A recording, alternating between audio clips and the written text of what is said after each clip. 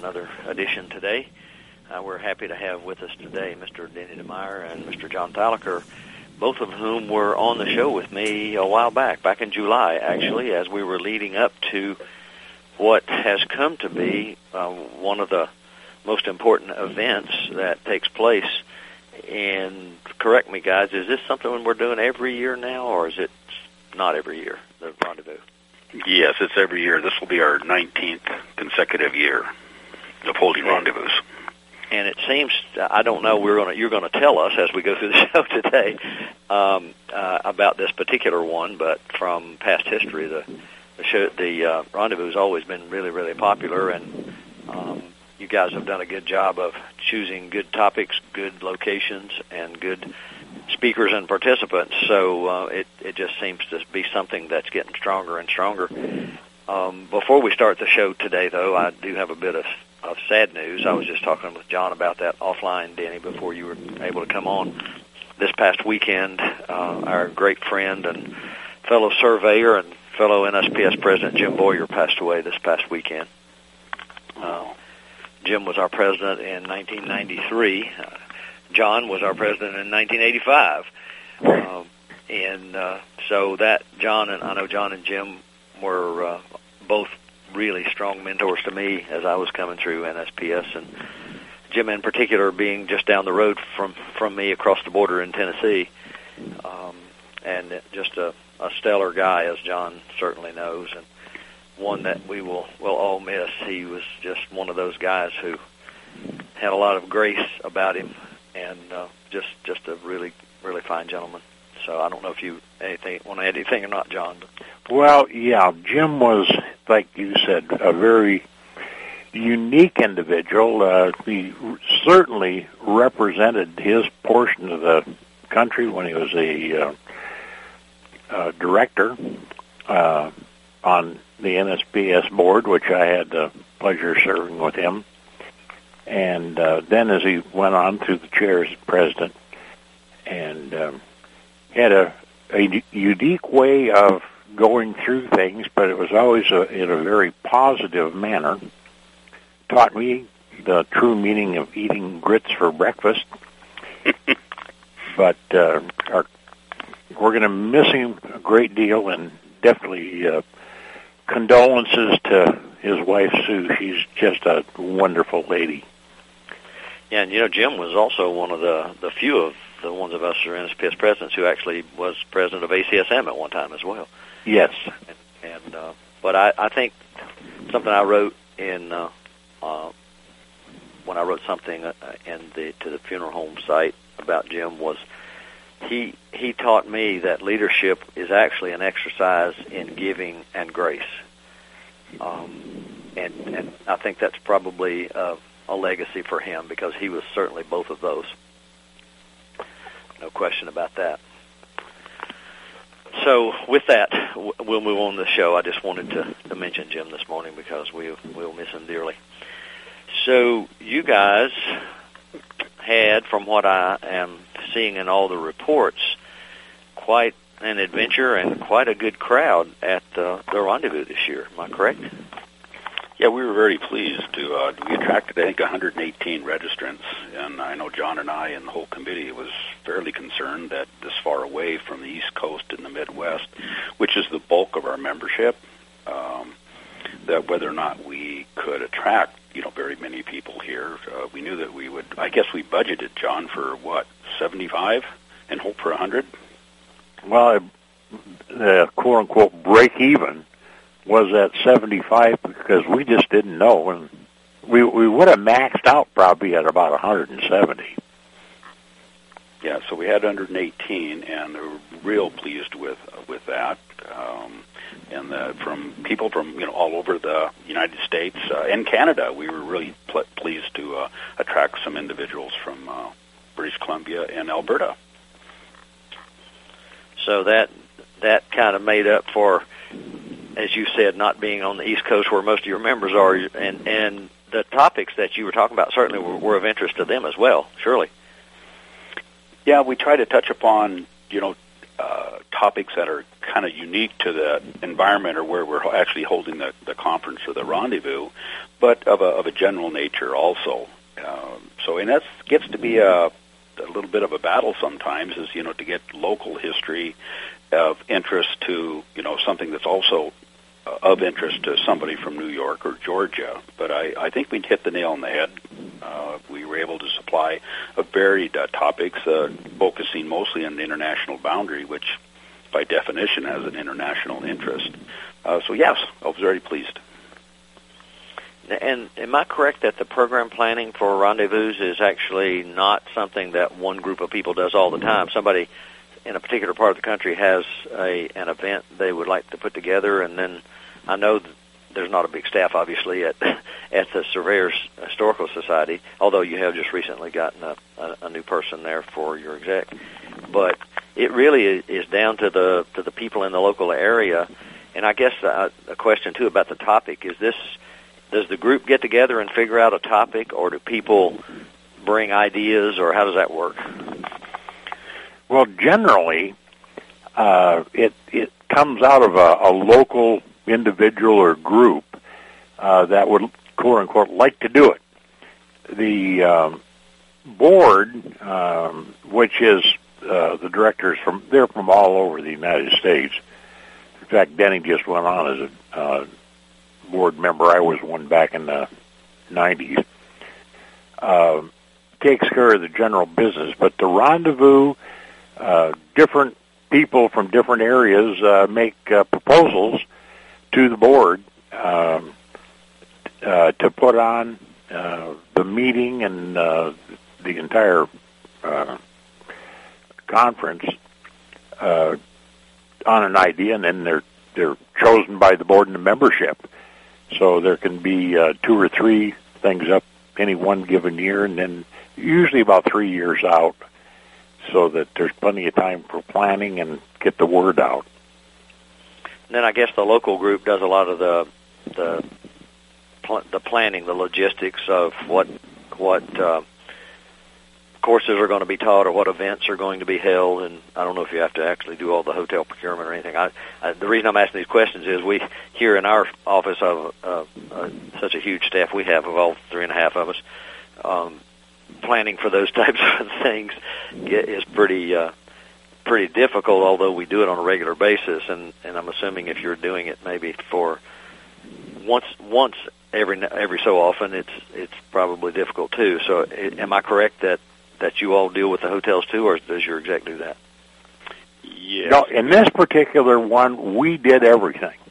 We had the idea. Denny presented it a number of years ago, and we worked on it, and the hotels, all the meals. In this particular case, we went from Wednesday with the board meeting and ended up Sunday evening. We had a one-day special. So we were doing boats and buses and everything else. So we had a lot of logistics. Yeah, I know. Just this is Denny, and we had to, basically candidate for the rendezvous, and we were awarded it. And we had to candidate about 2 years ahead of time to, make a proposal. So we had to have some of our ducks in order. And then I know Dolores, my wife, and I visited some of the convention centers, and there's not a lot here in Bellingham. And we did visit the Silver Reef Casino, which I just cannot say enough for those people. Linda Barcelo, who was in charge of catering and rooms and everything, just couldn't have been better to deal with. The facilities were fantastic. The meals were great. But it was kind of an open and shut thing once Dolores and I visited that particular place to hold the conference. And then everything else pretty much fell in place. But like John had said, it's kind of good news, bad news. The bad news is you're kind of on your own, but the good news is the board gives you just so much free reign and pretty good advice. But you're literally in charge of the whole thing. Is that the decisions are basically the local committees. The board is there to support you, but pretty much you have free reign. So the good and the bad is that you do it on your own. Yeah, they're not looking over your shoulder all the time at all. And one of the advantages is most of the board members of the Surveyors Historical Society have hosted rendezvous themselves, so they're great with advice. And one of the things that came out of our rendezvous is that it was decided to actually appoint a rendezvous committee. So starting in 2016, the SHS will actually have a rendezvous committee to help local individuals, sponsor and work through some of the logistics of hosting a rendezvous, which when John and I came up with this tremendously bright idea, right, John? Yeah.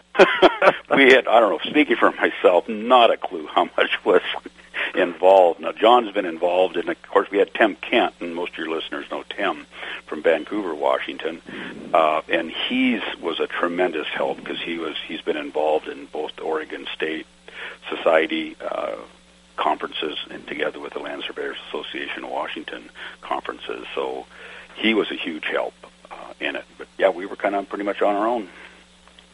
Well, now that you have shown you can do it, then so they create the committee so they can just keep using you to do it. Well, in a way we're flattered because we do have to say so. It came off tremendously well. We were very, very pleased. Yeah, and that's a good testament. When you do something well, people want to use your expertise going ahead, and that's perfectly natural and a good idea because you do want some folks who've had some experience in doing this thing, guiding other people as you go into the next round. And now I understand, I know we got a minute and 15 seconds or so before our first break, but maybe we can talk a little bit and begin it now and end up when we come back where things are headed for the next one and maybe the one after that. I think you already know where the next 2 years are going to be. Yeah, 2016 is going to be in the Adirondacks in Lake George. It's going to be Verplank Coleman, who was a surveyor or a private surveyor that was largely responsible for not only surveying the state park, but was getting it to be established as the state park. 2017 is going to be in New Hampshire, I think, Thoreau Pond. Henry David Thoreau was a surveyor. A lot of people don't realize that. And I believe that's 2017. 2018, we're shooting for London, England, and we can speak a little bit more about that, maybe later. Yeah, that'll be good. When we come back from break, we can talk about all of those and where things are heading going there. The Thoreau one, maybe we can chat about that a little bit. A while back, there was a book out about his survey of the pond. I don't know if you ever saw that or not, but it was pretty cool. So maybe we've got to go to the break now, but we'll come back and pick up on those thoughts. Want to know if your Schonstedt locator is still under warranty? Go to Schonstedt.com and click on Warranty Finder in the lower left-hand corner. Enter your 6-digit serial number, and it will tell you everything you need to know. Out of warranty? Click on Repair Department. But here's a tip. Before sending it in, pick up a $25 discount by going to Specials and Sales under the Buy Now tab at www.schonstedt.com. Did you miss a show that you really wanted to hear? All of our programs are available for download on americaswebradio.com and on iTunes. You can listen to your favorite programs on americaswebradio.com anytime you like. Quick Stakes is your answer to staking. Lightweight, easy to ride on, easy to use, easy to find, and won't break your back carrying them like the old-fashioned wooden stakes. Have you tried a sample?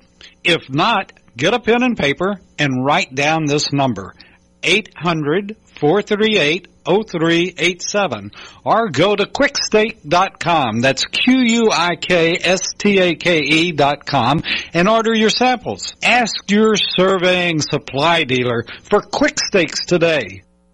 Attention surveyors, Schonstedt announces the Maggie, the next-generation magnetic locator.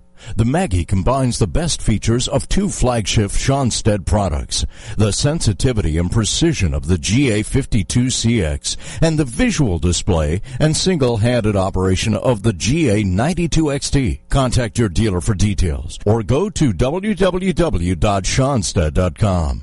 Schonstedt, the best just got better. You're listening to americaswebradio.com. the pioneer and leader in chat radio. Thank you for listening. Before we went to the break, we were talking a bit about some of the future events for the Rendezvous, and I will want to talk about that a little bit later on. But this is your show, and I wanted to give you all the opportunity to talk about it, any portion or all of the portions of it that you would like. I know that when we talked before the Rendezvous, we were able to touch a little bit on your group of speakers, which was a pretty impressive list. So I don't know if you want to touch on any of their activities or how their presentations, if that might be a good place to begin. Sure. I continue to be amazed. John and I were discussing this just a little while ago. Is the pool of knowledgeable speakers that are out there and how eager they are to speak about their topics. We did offer the folks hotel rooms and registration, which included all the meals in this particular case, but the travel was totally up to them. And so we were, I called John Brock from Australia and asked him if he would like to speak, and he was all over it, even though he had to pay his own way. Skip Thieberge from Maryland, who's the guru, if you will, of the history of the U.S. Coast and Geodetic Survey, which was quite involved out here in the West Coast, of course. He jumped at the opportunity to come and speak to something that's near and dear to him. We had an author from Vancouver Island, Michael Leyland, who was eager to speak about his book. He spoke on early maritime exploration in the Puget Sound or Salish Sea area. And, of course, one of my little things, Curt, has always been that a lot of these people were surveyors. They call them explorers, navigators, things like that. But whenever you locate anything on the face of the earth, you're practicing at least surveying. And so many of these early explorers, Spanish, Russian, American, British, were surveyors. So he spoke to that. We had Don Erickson from Colorado, from the U.S. Topographical Engineers. It's a reenactment group. He and his wife came up, again, on their own nickel, just to speak about celestial navigation, practical astronomy, and navigation. Hope I'm not leaving too many people out. John Brock, of course, from Australia, who I mentioned. He got into how James Cook, the famous British, probably one of the greatest of all the British explorers or navigators, surveyors, if you will, was in the Pacific Northwest here. Now, looking back at the program, I know you had Peter Sullivan and Kyle Hipsley also. Oh, that was real huge for us. The fact that we were able to attract both of the International Boundary Commissioners to attend the conference, and they were actually our Saturday banquet speakers. But speaking of people that came a long ways, but we also, not only was Peter Sullivan the commissioner, the Canadian commissioner to the International Boundary, but he's also the Surveyor General of all of Canada, and his deputy from Edmonton also showed up, Jim McKenzie. So we were really pleased. Another one of our speakers was David Swale, who was the Deputy Surveyor General for British Columbia, who spoke on the British Columbia-Alberta border, the survey of that. And really quite a cross-section of speakers and incredibly qualified people. So very pleased. I'm always intrigued about the whole boundary commissioner thing.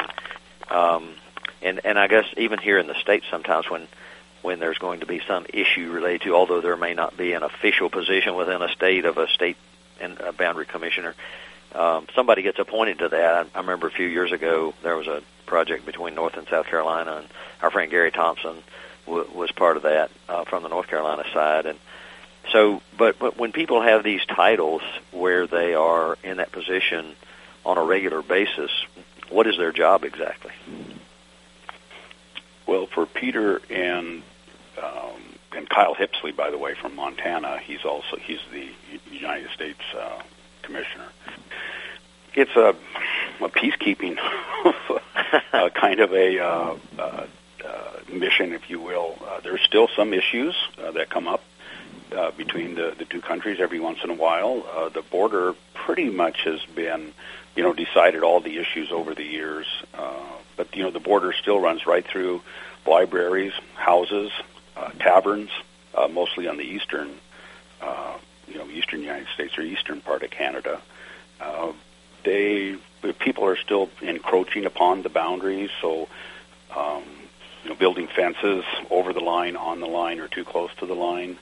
I think most of and of course where the international boundary is, there was quite a, I don't know if I spoke to this earlier, but in late 1998 and late 1990s and early 2000, there was a case here in Washington, Curt, that went to the state Supreme Court about where the international boundary was. Was it on the 49th parallel of astronomic 49th parallel, or the geodetic 49th parallel? And something as silly that as to you and I, it all went all the way to our state Supreme Court. And I don't know if the commissioners got involved in that one or not. Yeah, I wondered about that because I know the one that's been going on, and I'm just a little familiar with it because of knowing Gary. When they start doing the work, they find out that one person's in a state, or maybe two people are in a state where they think they were in the other one, and that kind of thing. And that certainly complicates the whole issue because people have businesses established or whatever the case may be. And I think in their particular case, one side or the other allowed sale of alcohol at a store or something. But it's just kind of intriguing, I think, sometimes when you get into those issues, just how they have an impact on people's lives that you don't really think about ahead of time. Mm-hmm. And I know sometimes the surveyors, Curt, take a bad rap because the public thinks that, well, the surveyors made a mistake, but you have to go back into the 1700s, back in your part of the neck of the woods, 1800s in our neck of the woods, and, okay, how did they establish the latitude and longitude back in that day? And, of course, it was astronomic, using the celestial, the sun, the moon, the stars, and didn't have any geodetic, monumentation to work off of. And, it's incredible the amount of the effort that they put into establishing either latitude and longitude, if it was going to be, a boundary, and using the ephemeris of the day, the ephemeris. Excuse me if I get on my high horse here a little bit, Curt. Oh, that's okay. You have to, I think this is something pounded in our profession, use the methods used to establish a line originally to reestablish it as best you can.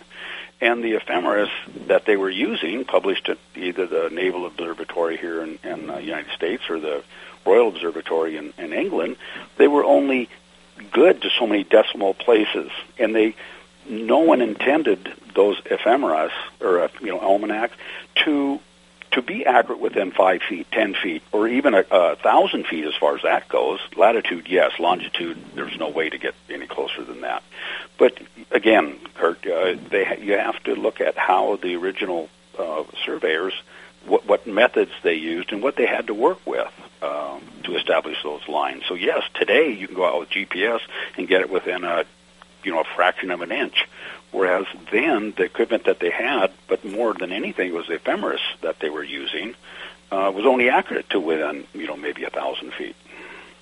Yeah, that whole follow the footsteps concept that we talk about all the time really comes into play here. And I don't know, it just seems to me as we move further along with our progression in equipment and knowledge and capability, sometimes we kind of forget that. In our everyday work, not just on jurisdictional boundary lines. It seems as though we do. I don't know how well you guys, if you knew at all, Mr. Henry Sight from West Virginia. I knew him, but Henry was a really cool guy, and actually got to sit with him or beside him at the NSPS Board of Governors for a couple of years. But he had that same philosophy that you just espoused there, Denny. In terms of, he didn't say that you should be using a compass to do all your work, as some people accused him of saying. Yeah. He said that when you're doing retracement, you should do exactly what you just said, which makes a lot of sense, I think. Well, I think we're giving a wrong impression of the public whenever we say the state line between Georgia and Tennessee. I'm showing my geographical ignorance here, Curt. I sure hope Georgia hits Tennessee. They do have a border, yes.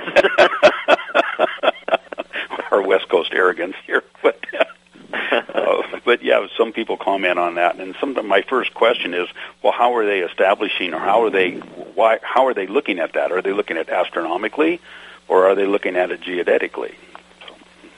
Yeah, and there's certainly no problem with putting modern day values on what you find once you've done that retracement. I mean, that's a good thing. But as you said, to actually find the locations, that's a little bit different strategy for sure. So again, that didn't want to get off track too much there, but it's always intrigued me, the boundary commissioners thing, and what their real job is, and how often they run into these types of issues that we think about. Oh, just out of curiosity, when the next couple of minutes we got here before the break, what was Brock's topic? He always has entertaining things to do. Oh, he actually had two topics, and we can touch upon it a little more later. But he was one was James Cook, Vancouver. How did these great surveyors actually do their work? And then he also did more of an entertainment thing. It was silent surveyors, or surveyors of the silent screen. And I think most people know that John has quite a collection of film clips of anything having to do with surveyors on the cinema. Yeah, I attended one of those it was one of our conferences years ago. He did one there, and I'm sure his collection's probably grown since then, but it was just kind of interesting how much research he did to find little snippets of where they showed something that was related to surveying. It's amazing how much effort he puts into that. Yeah, there's one on right now, an AT&T ad that's got a surveyor on an island. It's got some guy with a level. It's all of 2 seconds. And those are the kind of things that John has been able to find and cobble together. Yeah. That's been pretty interesting, I think, for a lot of people for a really long time. And we're about ready to go to the break. When we come back, I don't know if you want to talk more about the James Cook part of his program, but we'll pick up on that and some other aspects of how things went for the whole effort. When we first started talking about this, I was going through the program and I was looking at everything that was going to be going on, and I was pretty astonished actually how you're going to make all that stuff happen because it was really a jam-packed program. And so I know our listeners are going to be interested to hear more about how that all came about, and particularly your adventures I think you spent some time out on the water. So we'll be back in just a couple of minutes after our next break. Attention surveyors, Schonstedt announces the Maggie, the next generation magnetic locator. The Maggie combines the best features of two flagship Schonstedt products, the sensitivity and precision of the GA52CX and the visual display and single-handed operation of the GA92XT. Contact your dealer for details or go to www.schonstedt.com. Schonstedt, the best just got better. Don't be hoodwinked by the left, who wants you to believe the fairy tale that we can power America on butterflies, rainbows, and pixie dust. I'm Marita Noon. Get the truth about energy on my show, America's Voice for Energy, only on America's Web Radio. Whether cruising the Strip in a 57 Chevy or taking the family on a vacation in a 71 Oldsmobile Vista Cruiser, you need to tune in to Classic Cars with Steve Ronaldo and Jim Weber every Saturday from 8 to 9 a.m. on americaswebradio.com. Quick Stakes is your answer to staking. Lightweight, easy to ride on, easy to use, easy to find, and won't break your back carrying them like the old-fashioned wooden stakes. Have you tried a sample? If not, get a pen and paper and write down this number, 800-438-0387, or go to quickstake.com. That's QUIKSTAKE.com and order your samples. Ask your surveying supply dealer for Quick Stakes today. Want to know if your Schonstedt locator is still under warranty? Go to Schonstedt.com and click on Warranty Finder in the lower left-hand corner. Enter your 6-digit serial number, and it will tell you everything you need to know. Out of warranty? Click on Repair Department. But here's a tip. Before sending it in, pick up a $25 discount by going to Specials and Sales under the Buy Now tab at www.schonstedt.com. You're listening to AmericasWebRadio.com, the pioneer and leader in chat radio. Thank you for listening. As we were leaving, we were talking about how much we all enjoy John Brock's programs, and you mentioned the one on James Cook, and maybe you want to follow up on that. But maybe you could talk more about some of the other programs, too, if there's things you want to share. Okay. Well, John, I think he was our second speaker. We tried to go somewhat chronological on Thursday, which was all-day lecture day, and I'll let John Thalacker speak to Friday, which was pretty much all-day field trip to San Juan Island. But John spoke on, again, James Cook and how he basically pioneered the method of hydrographic surveying and developed, principles and procedures and how I don't want to say persnickety, but how just incredibly attentive was detailed. So John Brock had mentioned, the equipment that James Cook insisted on, using, his methods, how he triangulated and set up shore stations.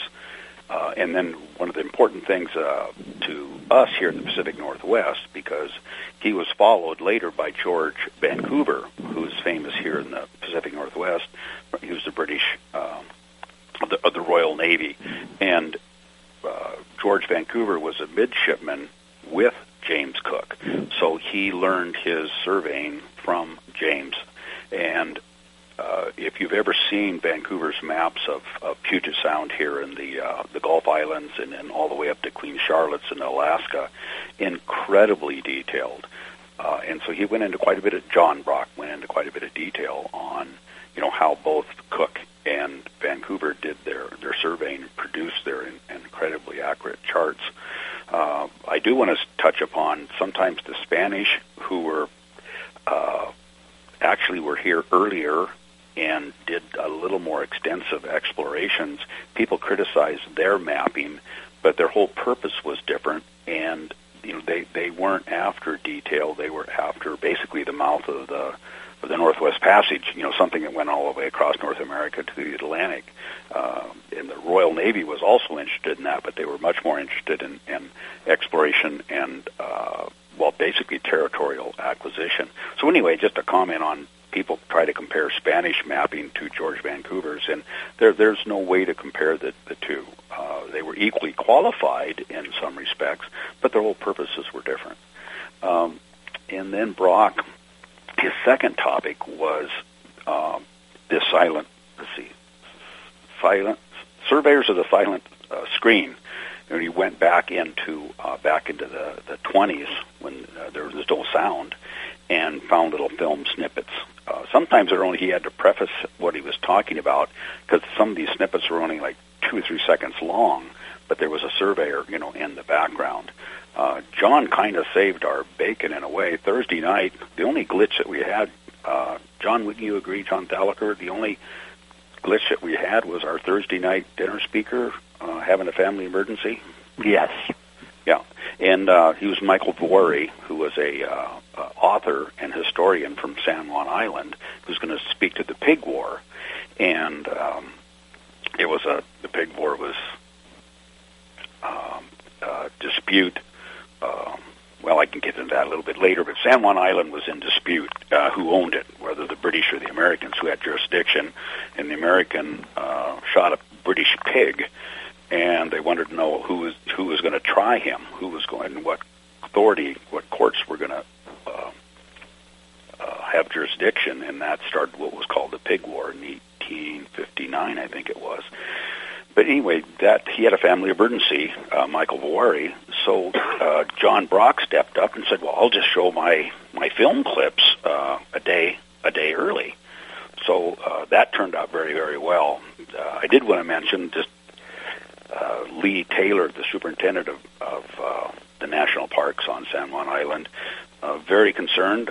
Was going to have someone come over special to fill in. And I can't speak more highly of national parks and Lee Taylor and their attitude towards, filling in for Michael. It was just another indication of how many people did stood up and did their job and helped out making this rendezvous a success. You talking about ownership of San Juan Island? John Thalacker owns the whole thing now, doesn't he? Yeah. Well, he has jurisdiction.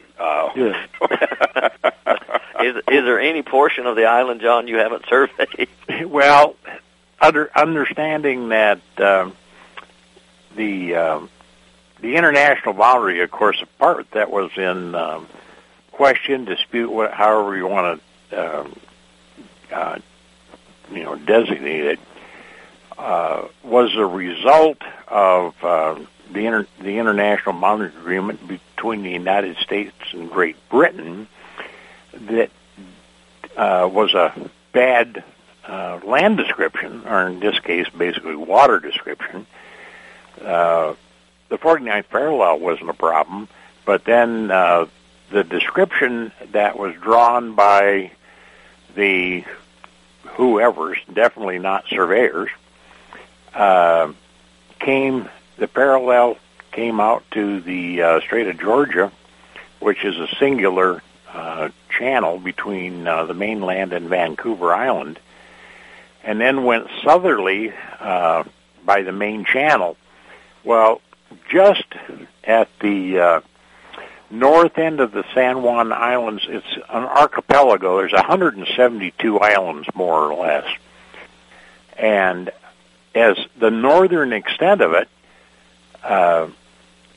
the channel Strait of Georgia stops and it splits. There's two channels that head south, one next to Vancouver Island and one next to the mainland of the United States, with these San Juan Islands in between. So what the dispute was over is where that main channel was, heading down to the Strait of Juan de Fuca, which is the definitely main channel between along the northerly boundary of the mainland, and it segregates off Vancouver Island to the north. And there were maps. Everybody knew that there were two channels, but it was ignored, and a defective description was prepared and used in the treaty. And that ended up precipitating into the war. So we came over to San Juan. We spent a whole day talking about boundaries and how they were done, etc. And then actually came over and you got to look and see where the boundary was, which is out in the middle of water, and you got to come across, because we took buses from Bellingham south for about an hour and a half, and then another hour plus on Washington State ferries to come from the mainland over to San Juan Island. And it was the whole program for the meeting is set up to be a little bit different. We all have gone to enough seminars and conferences to know that you can sit for days in a room, and we put a break in it so you could actually go out and see what was going on. So we did San Juan Island for a day by going to both American camp, where the Americans had a group of soldiers stationed for 13 years. There are 100 of them down there, and then up to English camp, which is at the northern part of the island, where the British had the same amount for the same length of time, while the Kaiser Germany arbitrated where the boundary was going to be. And everybody got a nice break, got to see some of the island, and then we brought them back, and I pulled out a bunch of my instruments and put them on display, and Tim Kent used solar instruments and did a demonstration here at the house. Well, Curt, you know where that's at, right out in the sunshine, of solar instruments. He had about 6 of them set up out there. And it was an hands-on situation if we wanted to, and of course we put them downwind from where we were barbecuing salmon for dinner. And yeah, I remember your instruments from a XCOM meeting there years and years ago. We did a little competition out in the backyard, you and Chuck Tapley and me and a couple other folks. Yeah, I think Sam was there probably. Oh, yeah, and Jim was here. That's right, Jim was there. That's right. So when you went across from the mainland, you took that Anacortes to Friday Harbor route, or? Yes. And that gave everybody something different to look at, as you well know. And well, people still comment on it, John. One of the highlights of the whole Rendezvous was the ferry trip. The weather cooperated, and so many of the East Coast had never been in the area, period, let alone being on a Washington State ferry. And also, you're being a little modest there on your equipment demonstration. Curt, you cannot believe all the time and effort John went into presenting his various instruments in different rooms there is on his home place, and he had some help, setting them up, and John can, speak to that. But I mean, people were just absolutely amazed at the amount of instruments that John has, but not only the detail that the descriptions that he's prepared for practically all of them. So, John, does that mean that Vicky's idea of taking all that stuff somewhere else turned into a bigger storage area at your place? Oh, jeez. Well, no, I spent the summer converting the bottom of my barn into sort of display areas of shelving, etc. So I had a bunch of my instruments down at my office that had been sort of just stowed when I sold the office. But so now I've got them set up in there, but this winter I'm supposed to work on my Model Ts, and that's where they're at. So now I got to find some other place to put all the instruments again.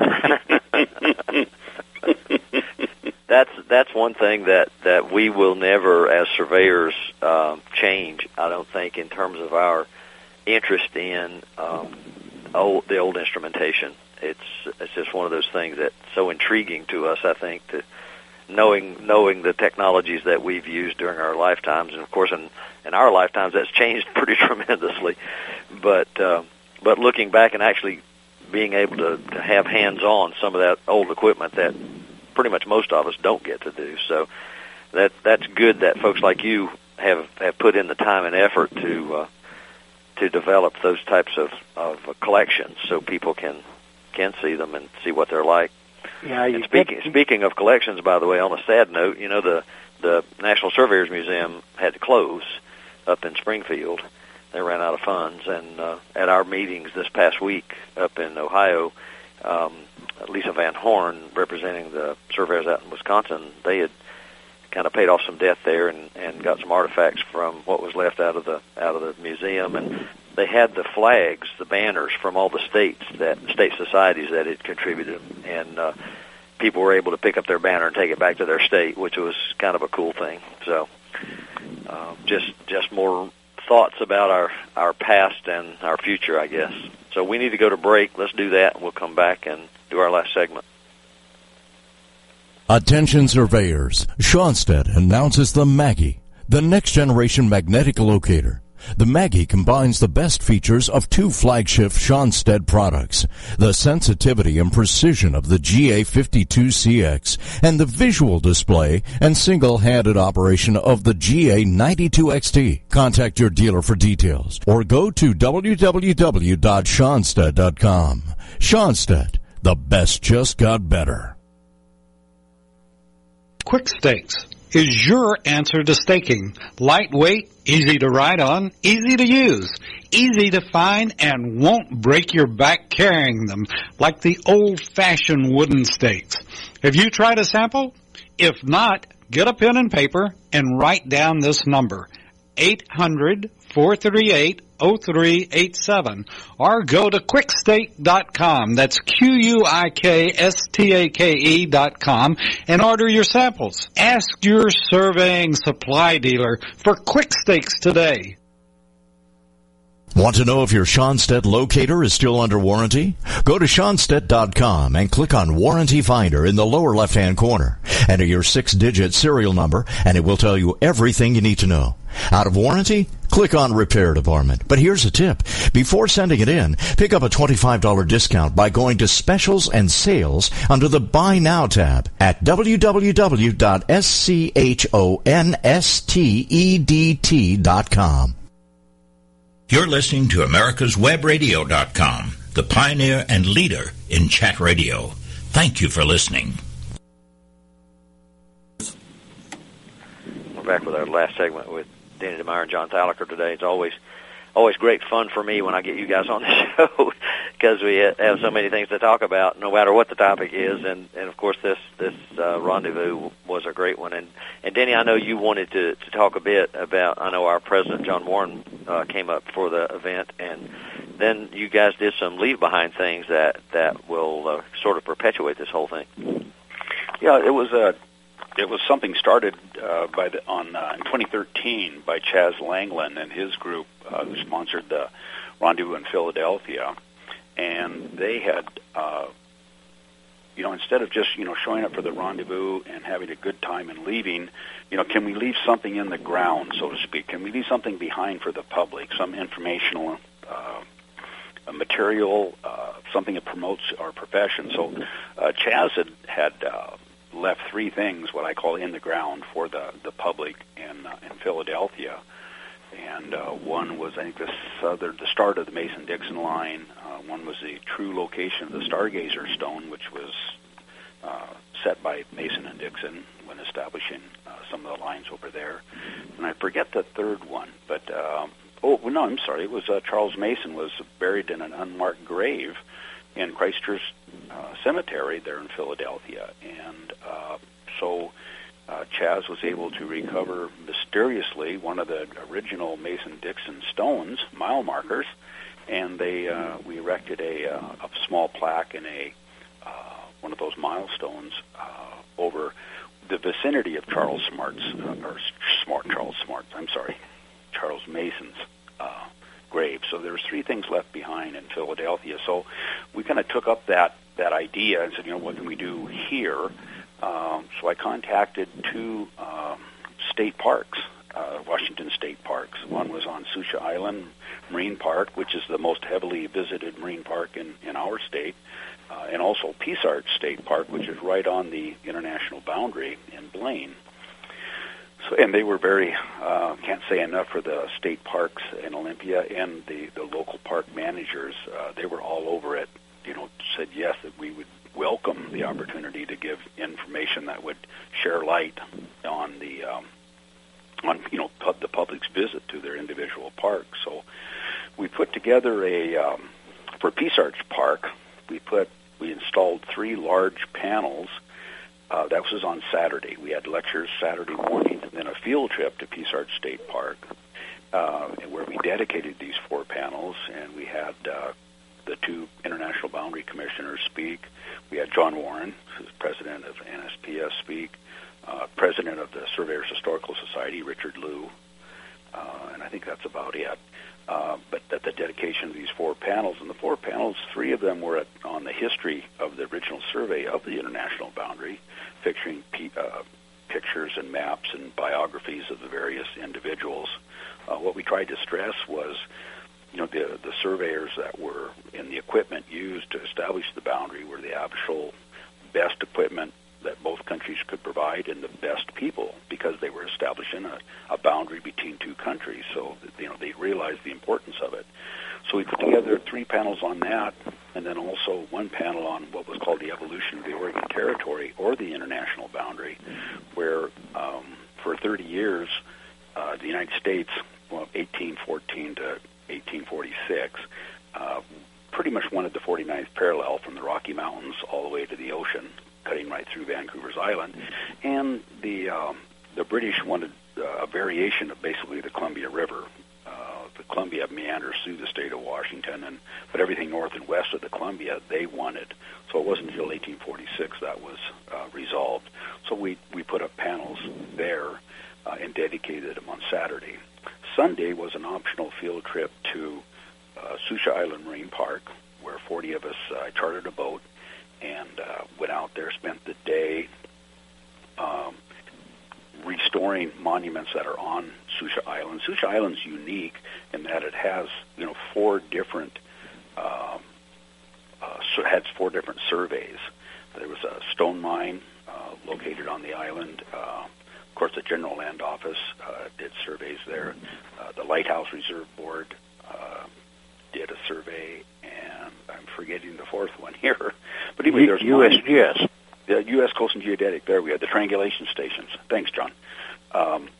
There, so Susha Island's pretty unique, and so over the years, my wife and I, who love to spend time in the San Juans and others, have recovered a lot of the monuments there. So I let the park ranger know that there's a lot of monuments there that I think the people would better appreciate if they knew a little bit more about them.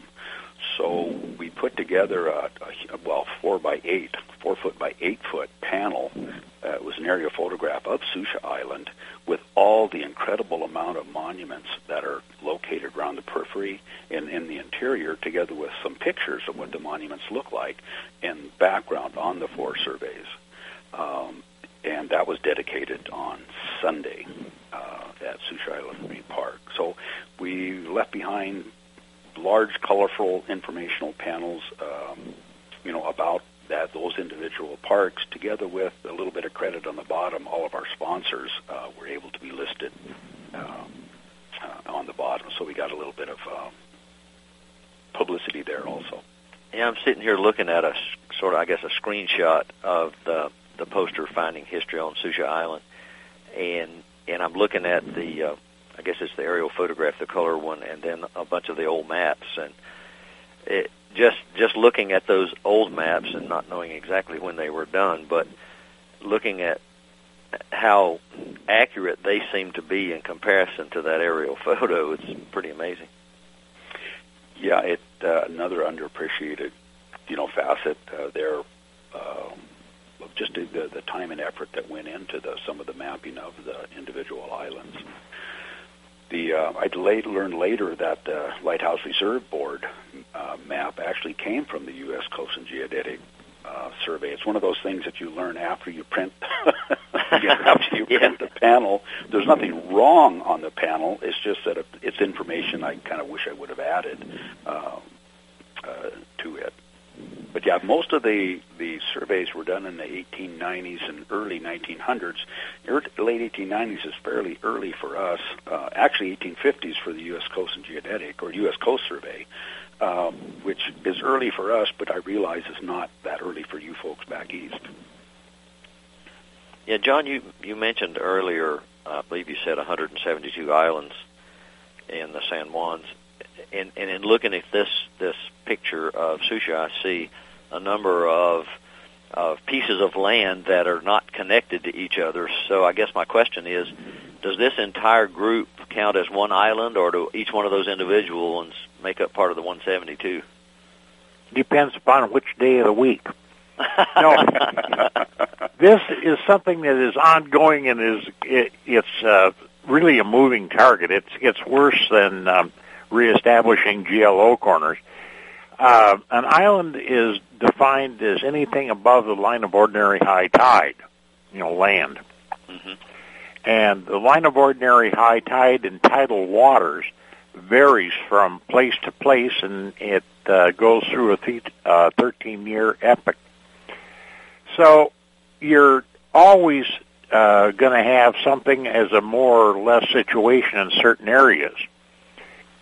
That's why now we have LIDAR for the entire county, which is just fine, but it's on mean high tide, which varies as much as 2 feet across the country, or across the county. So the small ones you see there, yes, are islands, unless that photo was taken at low tide. The tide will vary. Well, maximum variation is about 14 feet, but on a daily basis about 7 feet. And if it was taken at low tide, very likely later in the day, they'd be underwater, so they wouldn't be islands. I see. We've got a little over 3 minutes left here. It sounds to me as though you guys had one heck of a good time pulling all this together, and then it must have been quite rewarding to see how it really worked out. Well, the bottom line on it, after what we did or didn't do or whatever, both Denny and I have been involved with conferences over the years, but tried to make it as interesting and as varied as we possibly could for people, and that's hopefully what's going to happen with the Rendezvous in the future. There will be some specific things, but there'll be some really interesting things that will be something other than using satellites. Yeah, it sounds like over the next few years you're going to be going east again, and then really east in 18 when you go to England. Yeah, we're really looking forward to that. It's evidently the something anniversary. I can't know whether the 200th anniversary or 250th anniversary of the establishment of the Royal Observatory in England. And oh, wow. There's going to be a big to-do in England, and they've invited us to participate. This would be in May. I just wanted to mention, just thank all the people. As you know, Curt, it takes a lot of people to pull something like this off. And like John had said, we tried to make it interesting, educational, and also enjoyable, which I think, we did. But I just want to thank our committee members, John and Vicki and Tim Kent, and the two Canadians, Ron and Gail Scovey, and Robert Allen, who couldn't attend because of private medical thing. Just what it takes to pull this off, and I cannot thank the committee members enough, together with the people that you hire. Just you're aware of how many things that can go wrong with when you charter a bus for 3 different days. Are they going to show up on time? Are they going to be able to just little things? And I cannot speak highly enough of not only the facility that we rented, Silver Reef Casino, but Bel Air Buses, who was with us for 3 days and had to navigate the roads in these huge tour buses, navigate the roads on San Juan Island. We were literally creeping through some of the access points, like at 2 miles an hour, trying not to bust off mirrors and things. But just how everyone did their job, and it went off really quite nicely. Well, we're down to our last minute here, so I want to thank you guys again for coming back and doing a wrap up from our first show. And sounds like by all accounts it went very, very well. And I agree with you about pulling all those pieces together and herding the cats and getting something like this done. It's always a challenge, but certainly rewarding on the back end, and especially when you feel confident, as you guys do, in what you did, that the people who attended all really got their money's worth, so to speak. So thanks again for agreeing to come back on the show on such short notice, but yeah, I do very much appreciate it, as I'm sure our listeners do as well. So thank you. Well, thank you, Curt, by the way, for having us, and then for all of your support on some of the projects that we've done over the years. I appreciate you having us on. That's certainly my pleasure. It's always great to talk to the two of you. I have a good time no matter what the topic is. So thanks again. Take care, and it's time for us to sign off. So I'll talk to you later on. You're listening to AmericasWebRadio.com, the pioneer and leader in chat radio. Thank you for listening.